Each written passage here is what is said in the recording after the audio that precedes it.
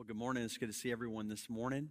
I want to say a special word of Happy Mother's Day to my bride right over here of our four children. I also want to say Happy Mother's Day to my mom, Tina, in Lafayette, and then my mother-in-law, Alicia, in Lake Charles. So love you both. Happy Mother's Day to you that are in this room this morning. And this morning, I want to invite us to all turn to Luke chapter 1. Luke chapter 1 is where we're going to be this morning. And I want to say we are going to be speaking about a mother, and so this is a Mother's Day sermon, if you will. But what I don't want us to do is to fall into what I think sometimes is kind of a tendency where we take a biblical character, and this morning we're going to be looking at Mary, and then from her say, so moms, this is how you ought to be. I think that's an easy tendency for us to fall into. And while there's certainly going to be some aspects about Mary as a mother that would be worth emulating, especially her faithfulness to her son, even at his crucifixion, that's not the point of what's going on in the biblical text a lot of times. It's just to show us how we ought to do better. But instead, the Bible is constantly pointing us toward a bigger message, and that is this reality of Christ in us and the need for Christ in us. And so that's what we're going to look at today is this reality. So rather than, dads in the room or men in the room, tuning out and saying, well, this is a Mother's Day sermon only applicable for women. No, this is for all of us in Christ that we're going to look at today. But before we dive into the text and look at where we're going to be today, I want us to take a moment and I want to set the stage for it. And like two hands holding up something, I want to build two truths, or really put on the surface for you to understand two truths that I think are going to hold this passage up for us to look at it the way that we need to look at it today. And the first truth is this, and this is kind of more of a big reality that comes from the Old Testament, but it's this: God consistently used individual life experiences to communicate spiritual realities. God consistently used individual life experiences, so the things that people went through, in order to communicate a bigger spiritual reality, realities that would ultimately point toward Christ in many circumstances. So an example of this would be like Abraham and Isaac. So going all the way back to Genesis, and you look at this promise, we just sang about promises of this promised son who finally came, and then Abraham is put in this situation where he is instructed to sacrifice his son. Literally to put his son to death as a gift to God. And so this is a significant trial and difficulty that takes place in Abraham's life. So that's what's going on in his real life. And there's no audience. There's all these things. It's just between he and God and Isaac and a few people that went with them, but then got left behind as they went up for this moment. And so this moment takes place in the Old Testament where then God, right in the moment that Abraham is about to kill his son, says, stop. Don't harm him, and then provides an animal caught in the thicket over here to be able to be sacrificed rather than Isaac. But what's significant about that moment, so that's what happens in that moment, and that's how the life of Isaac is preserved in that moment. But this is what the writer of Hebrews does. So Hebrews is over in the New Testament. So understand, thousands of years pass, and then the writer of Hebrews looks back, and he makes this point in chapter 11, that in that moment, that Abraham was truly believing that God would be able to raise the dead. That in that moment, that's what was happening, is that Abraham was able to look past death itself, even the death of this promised son, to the resurrection, believing that God could do that. And that faith was what it was at work in him. And God, seeing this faith and this belief, credited to him as righteousness. And this is this important reality that Paul develops throughout the New Testament. But what's significant is that this moment, this experience of Abraham, was putting on display what would ultimately be the reality of the need for faith in a resurrected son. And that was a bigger spiritual truth that was going on there, even though in that moment it just felt like a man being tested of whether he would give his son to God or not. So there's this moment of God using this life experience for a much bigger spiritual reality. Let me give you another example. Fast forward hundreds, thousands of years after Abraham, you get to another man, a prophet in Israel named Ezekiel. And in Ezekiel chapter 4, Ezekiel is instructed to lay on his side, like literally lay on his side for a period of 390 days. And each of those days is to represent a year of judgment that is coming from God against the people of Israel because of their sin. And so his life experience was going to be laying on his side. But the spiritual truth, and laying on his side for a long time, but the spiritual truth that was on display was God's judgment. In other words, the relationship that Israel was to have with God, or that they had with God, was being put on display with this one man, and in this one act of laying on his side and facing away from a certain object. I mean, like, all of the elements were significant in communicating this big spiritual reality. God consistently using individual life experiences, even the physical body itself, to communicate a larger spiritual reality that impacted all people. So that's one truth. The other truth is this. It's found in Colossians chapter 1, verse 27, and it says this: God wanted to make known among the Gentiles the glorious wealth of this mystery, which is Christ in you, the hope of glory. You see, what Paul is making clear in this moment, seemingly of passing, is that this remains one of the greatest realities, what he would call a mystery, not meaning that we can't figure it out and we have no clue what it means, but instead that it's just that incredible. Like, that what he's talking about is so deep and so huge and so amazing that it remains this mystery that's meant to set us in awe. And that awe-inspiring mystery is Christ in you. And the you there is plural, and that's important because we think in individualistic terms like Christ in me. And while that is true, we need to maintain the corporate reality that Paul is speaking to the church. And he's saying, this is the mystery, Christ in y'all. Christ in you gathered. So that's this other reality that the New Testament again and again and again points to, this mystery of Christ in you. So what does that mean? Well, to me, what that says with that other truth is that we ought to be grappling with, what does it mean for Christ to be in me? What does it mean for Christ to be in us? Are we mining out the riches and the depth of that reality that Paul says is the mystery of our faith, that he's wanting everyone to grasp and experience the greatness of this truth, is that Christ is in you. That the Christ of the world, the Messiah, the King of Kings and the Lord of Lords, is in you through his Spirit. And this reality ought to set you in awe and leave you scratching your head and trying to figure out, what does this mean? What is this going to look like? How is this possible? And it's with that truth of grappling with and saying, this is incredible and I want to understand it better. And then this reality that God uses these individual life experiences sometimes to put on display a huge spiritual reality that's good for all people. Christ in you, good for all people, illustrated, holding up this one truth of Luke chapter 1 and a virgin named Mary. I want you to consider those two truths as we then look at this text, not looking at it just as a moral lesson for how moms ought to be good moms, or even just dry history, not meant to illustrate anything else. It's just kind of a record. But instead, that it is supposed to do both. That this one life experience is putting on display something of a reality that is going to be for all people, and it is communicating to us something of the mystery of Christ in us.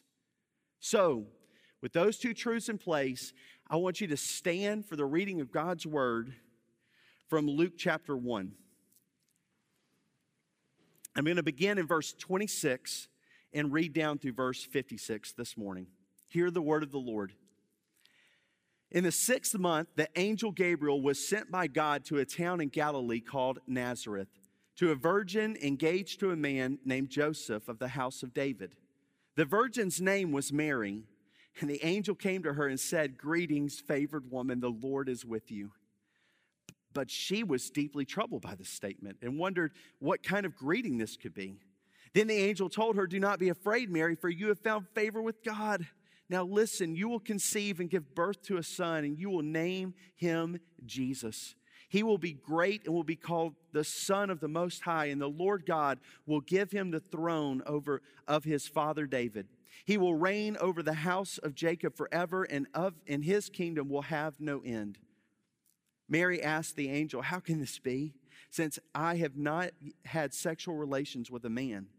The angel replied to her, "The Holy Spirit will come upon you, and the power of the Most High will overshadow you. Therefore, the Holy One to be born will be called the Son of God. And consider your relative Elizabeth. Even she has conceived a son in her old age, and this is the 6th month for her who was called childless, for nothing will be impossible with God."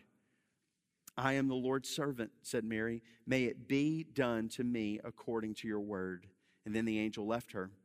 In those days, Mary set out and hurried to a town in the hill country of Judah, where she entered Zechariah's house and greeted Elizabeth. When Elizabeth heard Mary's greeting, the baby leapt inside her, and Elizabeth was filled with the Holy Spirit. And then she exclaimed with a loud cry, "Blessed are you among women, and your child will be blessed. How could this happen to me, that the mother of my Lord should come to me? For you see, when the sound of your greeting reached my ears, the baby leapt for joy inside of me. Blessed is she who has believed that the Lord would fulfill what he has spoken to her." And Mary said, "My soul praises the greatness of the Lord, and my spirit rejoices in God my Savior, because he has looked with favor on the humble condition of his servant. Surely from now on all generations will call me blessed, because the Mighty One has done great things for me, and his name is holy. His mercy is from generation to generations on those who fear him. He has done a mighty deed with his arm. He has scattered the proud because of the thoughts of their hearts. He has toppled the mighty from their thrones and exalted the lowly. He has satisfied the hungry with good things and sent the rich away empty. He has helped his servant Israel, remembering his mercy to Abraham and his descendants forever, just as he spoke to our ancestors." And Mary stayed with her about 3 months. Then she returned to her home. Will you pray with me? Father, I pray this morning that through the preaching of your word, that we will consider how you used this one life experience of this one young lady named Mary, a virgin engaged to a man named Joseph of David's house in an obscure place at a time that no one expected anything great to come from, in order to put on display, captured in your word, this reality, this spiritual reality that would be ours in Christ. And so, God, we ask now that as we consider and we celebrate and we desire to live in the greatness of the truth that Christ is in us through the presence and the power of your Holy Spirit, that we would be more conformed into his image, to be made like Christ in every way today by bringing our lives and our hearts into conformity with your word. And it is in Jesus' name that we pray. Amen. You may be seated. This morning, I've pared down my sermon because there were so many correlations that I could have noted. I started off with 7, and today I've ended with 3, that I want us to consider as we hold up this truth that Mary's life in this moment of this interchange with the angel Gabriel, and this reality of her being the mother of Jesus, of her womb being the womb in which he would gestate and grow and then be birthed from, that this truth was meant to put on display a spiritual reality that we need to consider today, and the reality that for many, if not most of you in this room right now, you would say, if asked, are you a Christian? You would say yes. If asked, is Jesus Christ Lord? Yes. Is Jesus the Savior of the world? Yes. Your confession would be in order.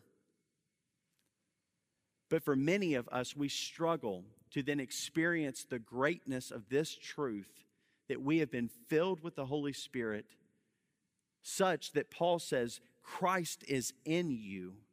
And we struggle with it because of the way that we treat one another.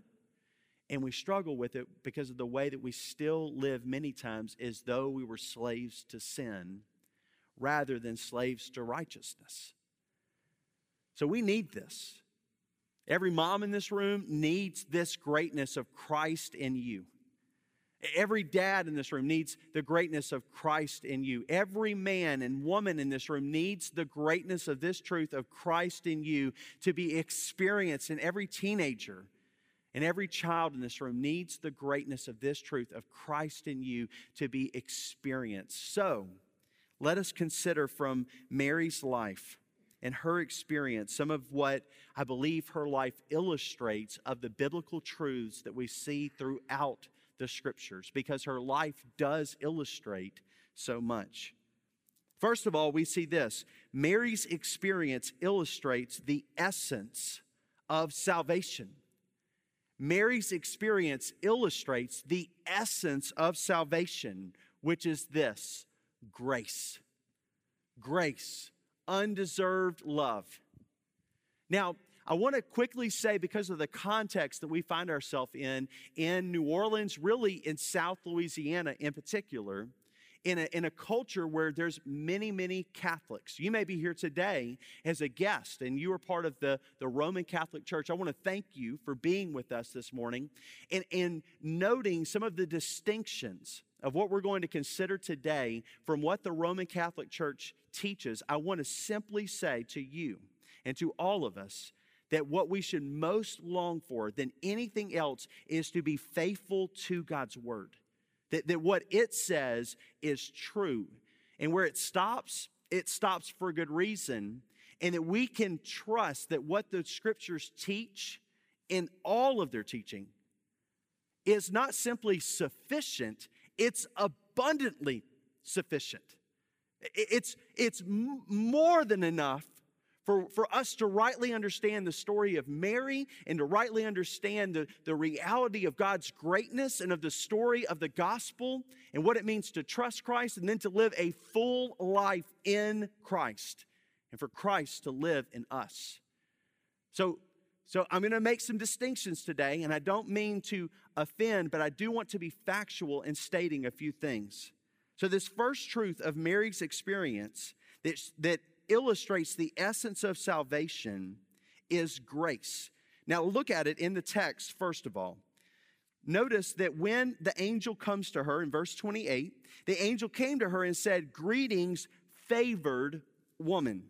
The Lord is with you." Now note that prior to this moment in the text, there is no account, nor is there any other account in the New Testament about Mary's life. We're not told that she lived a sinless life and therefore had merited or earned God's favor, such that of course she's favored because she's without sin. There's no detail about her life except for this, that she was favored. And what's significant here, and we need to be careful that we don't put too much weight on grammar alone with the words, but it is significant that the grammar of this word right here in this verse, in verse 28, is a passive participle. In other words, God is the one acting on Mary. God is the one who is giving her favor. And that's how grace works. You see, if you earn it, it's no longer grace, it's a wage. And the only thing that you and I have earned in this life is death, because the Bible teaches that the wages, the consequence of sin is death. That's what we've earned, but the gift of God, the verse continues, is eternal life. In other words, it's grace. And so when we turn to this word and it says, "Greetings, favored woman," God, in His grace, undeserved love, is saying, "I have chosen you for this specific task." And what we wrestle with, and what many in church history that's kind of captured in a lot of Roman Catholic teaching, is that there had to have been something about Mary that warranted her being chosen for this thing. And so what's come from that is a teaching about Mary that when she was conceived in her mother's womb, God acted in such a way as to preserve her from any effect of sin, so that Mary was also born without sin. There was no sin in her, and that's the only way that we could get to a sinless Jesus, was because he had a sinless father, God, and a sinless mother, Mary. Now listen, we can see how those things add up, but remember, we're leaning into the sufficiency of God's word to say, well, what does it have to say and all that it communicates? And listen, this is good news for all of us, is he says, greetings, favored, given freely, grace-given woman. He greets her in this way. That's good news for people that don't deserve grace, right? That's your story. That's mine. I don't deserve to ever hear greetings, favored man. But yet in his grace, in his undeserved love, he has set his favor upon me and caused Christ to come and dwell within me. It's repeated. Greetings, favored woman, the Lord is with you. But she was deeply troubled at this statement, wondering what kind of greeting this could be. And then the angel told her, do not be afraid, Mary, for you have found favor with God. And the word favor there is again grace, charis. It's grace. You have found grace with God. And that idea of found is an active verb. But what's important maybe to understand there is that Mary was one who wanted the grace of God.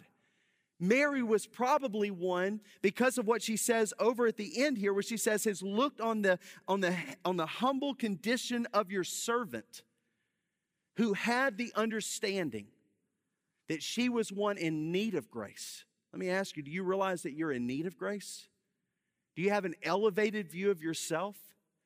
That the only reason you need God is when you finally can't do something? That you can do a ton of stuff, but boy, when that little gap comes in and it appears, it's like, well, gosh, man, maybe I need to even pray now.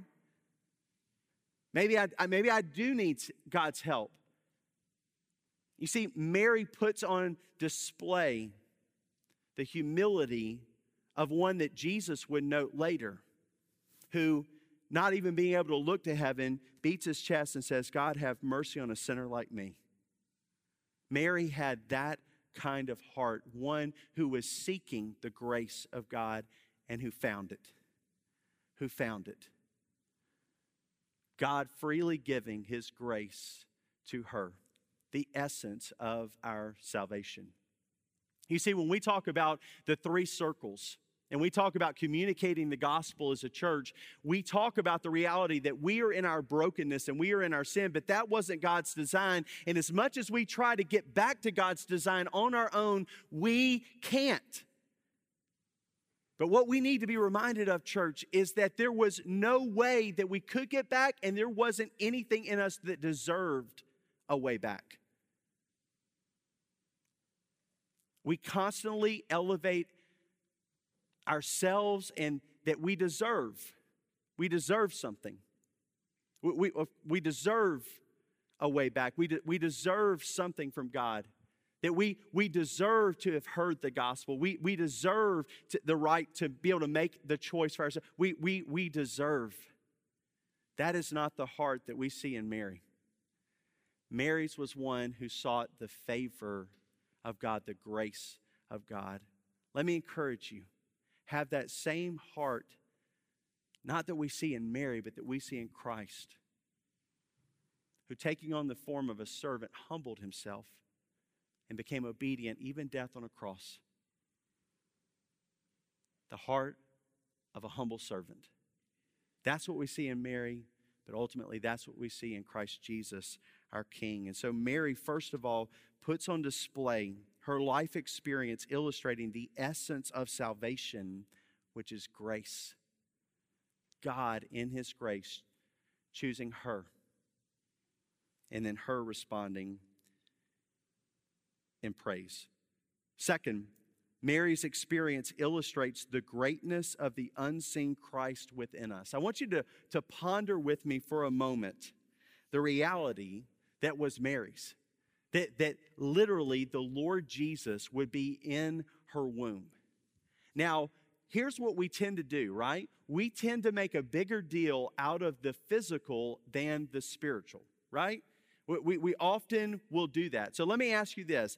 Is it a bigger deal that Jesus incarnate as a zygote and an embryo and then as a baby, a fetus growing in the womb, is it more significant that Christ was in Mary in that way, or that Christ is in you in this moment by his Holy Spirit? Which is more significant? That's a question to ponder. That's a question to wrestle with. That's a question to push back on your own thinking, because you likely, if you're like me, elevate Mary's experience. You say, well, come on, Chad. That's really something. Christ was in her. Literally, she was carrying around Jesus in her womb. But then Christ was delivered. Christ was born. And then Christ was no longer within her. And the truth that Jesus has uttered to you and to me is, I will never leave you, and I will never forsake you. I will be with you until the end of the age. Christ in you, the hope of glory. That's what we're longing for, is this union with Christ that will exceed anything of any human relationship that we can understand. The closest thing that Paul grabs at is marriage. And he tries to communicate this relationship of Christ and the church between husband and wife in Ephesians chapter 5. And he says, I'm talking about it, but this mystery. He uses that same word again. The mystery I'm talking about is Christ and the church. But he's saying, I'm trying to get you there. I'm trying to help you understand. And I believe that God, to help us, to help the church for 2,000 years now to understand the greatness of Jesus in us, is he put Jesus in her. And the reverence that we would have if Mary, pregnant with Jesus, walked into the room with the understanding that we have now of his greatness, is the same reverence and awe that we ought to have for one another. That there ought to be that sort of a regard for one another. Can you imagine if pregnant Mary came in? You'd be like, Mary, let me get you a chair. James is pretty clear that we often do let me get you a chair for rich people, but not for the poor. And he indicts us because we play favorites. But what he's calling us to is this reverence for treating one another for the reality that is ours, is Christ is in you. And the greatness of the King is in you. Now, this is important because right now you could buy about 1,000, maybe 10,000 books that talk about the greatness that's within you, independent of Jesus. That in you is just this unbelievable amount of greatness just waiting to be mined out. And people are making billions of dollars telling us this. But this is free. Greater is he who's within you than he who is in the world. In other words, the greatness is not about how great you become, but how great the one within you is. Look how it's described here in Luke. He says, don't be afraid. And then he goes on to say, beginning in verse 32, he will be great. He will be called Son of the Most High. And the Lord God will give him the throne of his father David. He will reign over the house of Jacob forever, and his kingdom will have no end. This is the greatness of Christ in you. And so I just want to ask, just for a moment, for you to consider your life experience right now. Is Christ great in you? Is his greatness on display in your life? We would have expected Mary, right? Looking at her life experience, for her to conduct herself in such a way that she's carrying around the greatness of Jesus within her. Are you treating your body that same way? Paul makes these arguments about what we do with our body. Our physical body matters. I mean, can you imagine if Mary had put things into her body that would have been harmful to baby Jesus? And yet, we forget that Christ is in us. And therefore, this is now a temple belonging to God Almighty. And so therefore, I ought to be very concerned what I do with this body, what I put into it, where I send it, where I go, what I think about. This body doesn't belong to me anymore. It belongs to the greatness of the one who indwells me by his Holy Spirit. He will be great. He'll be called Son of the Most High. The Lord God will give him the throne of his father, David. Is he ruling and reigning over every part of your life right now? You see, I find that in my own life, I have to come to small surrenders again and again and again. I have to stop and say, Lord, it's been a minute since I surrendered my finances to you. I did it at one point. I said Jesus is Lord, and I put this on the altar, but then I started to pull it back.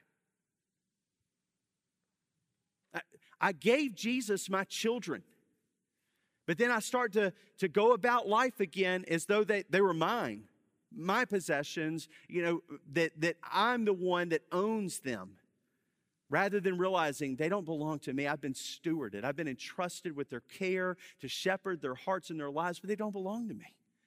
And so then to fresh give my children to Jesus again and say they belong to you. You sustain them. You created them. They're for your glory, not mine.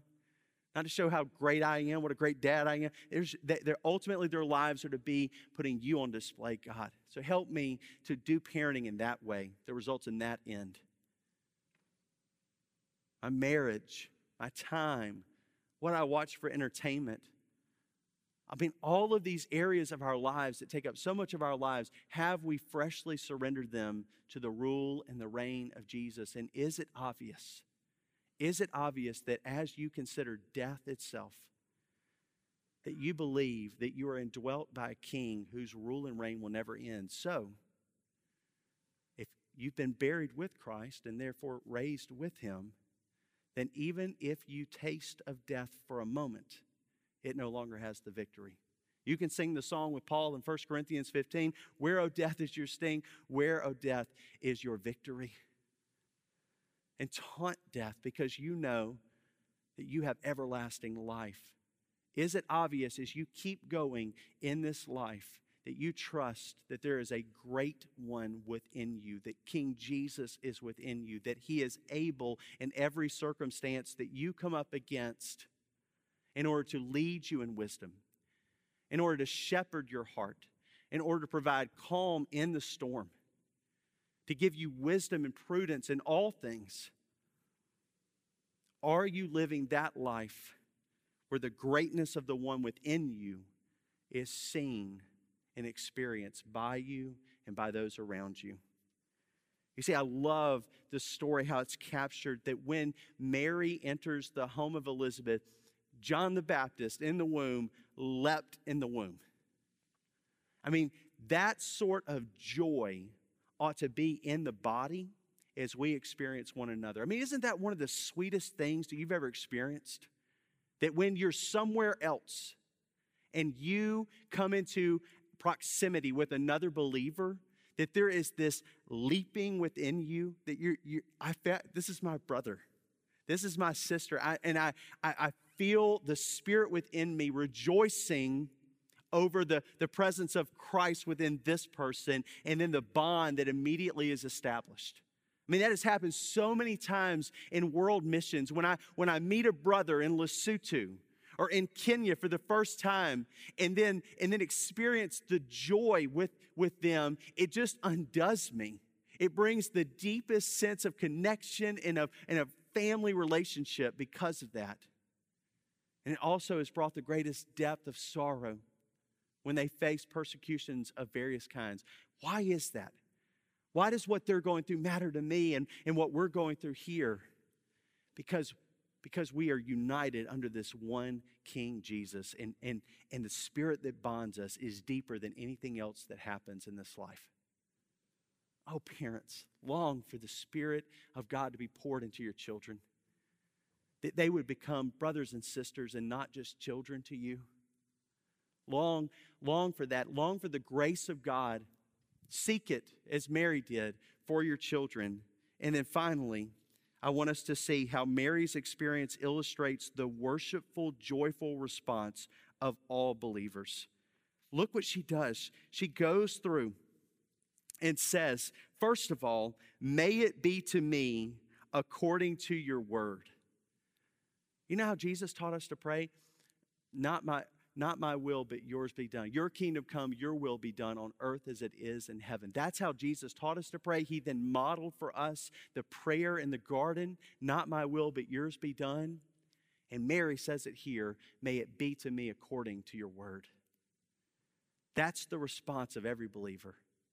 Lord, may it be to me according to your word. As you turn to God's word this week and you open it up, and that's my longing, is that every one of us will be in God's word on a regular basis, but start off this way, not end, but start with this. Lord, before I open your word, God, may it be to me according to your word. Would you conform me into the image of your Son through your word and then going into your word?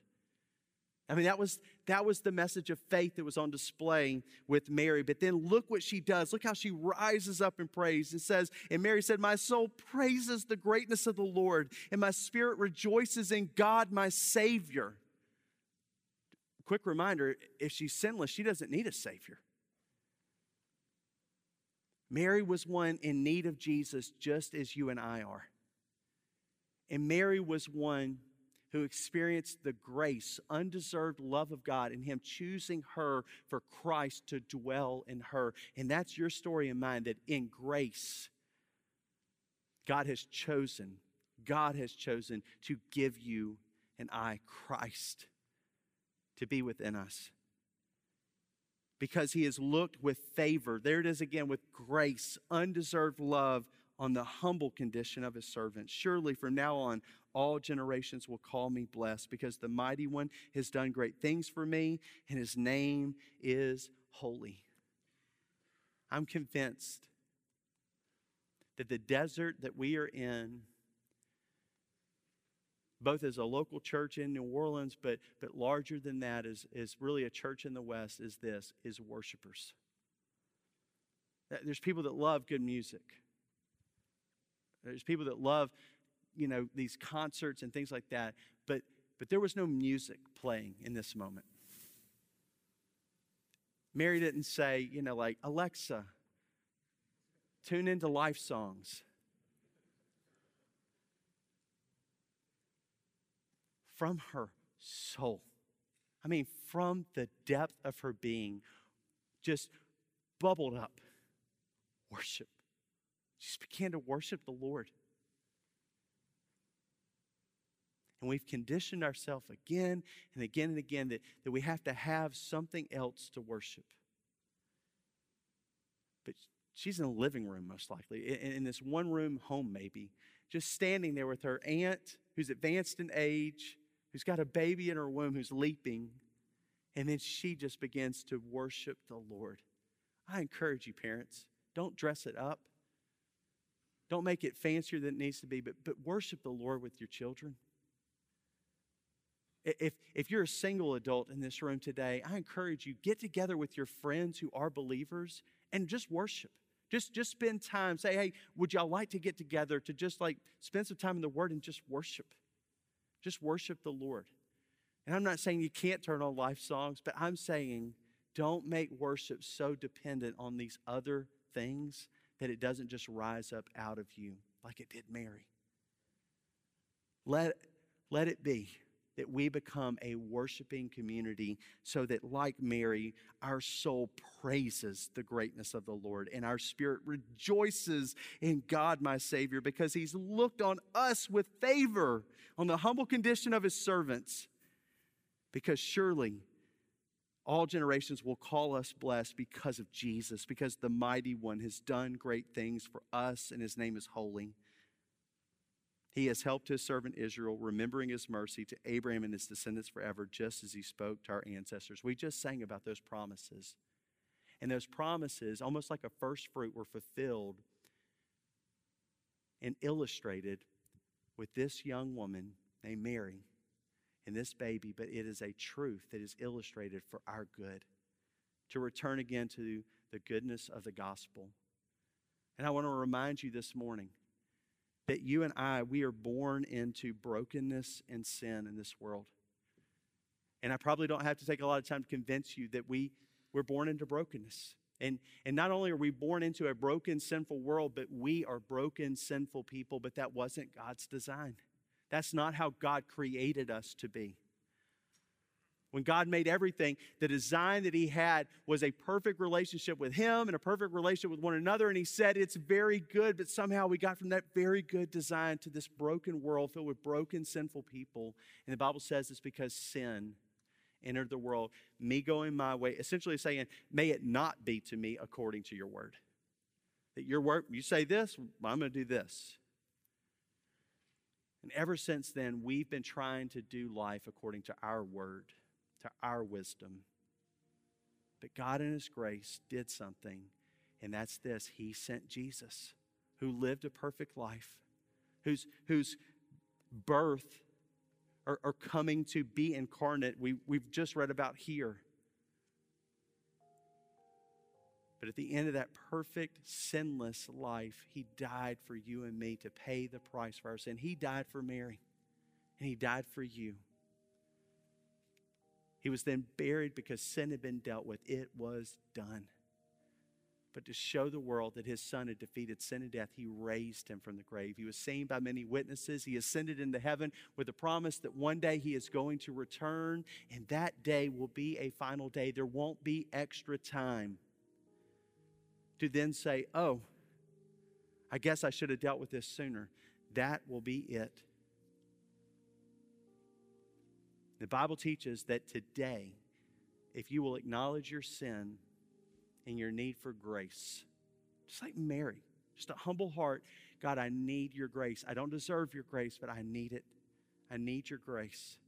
And I trust that Jesus is the only way I can get it, that then you become a new creation and you begin to grow into God's design for your life. And so my question to every one of you in this room is, are you near God's design because you have trusted and followed Jesus? Or are you far from God in your brokenness? You're trying to get back to God on your own. But the reality is, that is to say, I'll do it my way.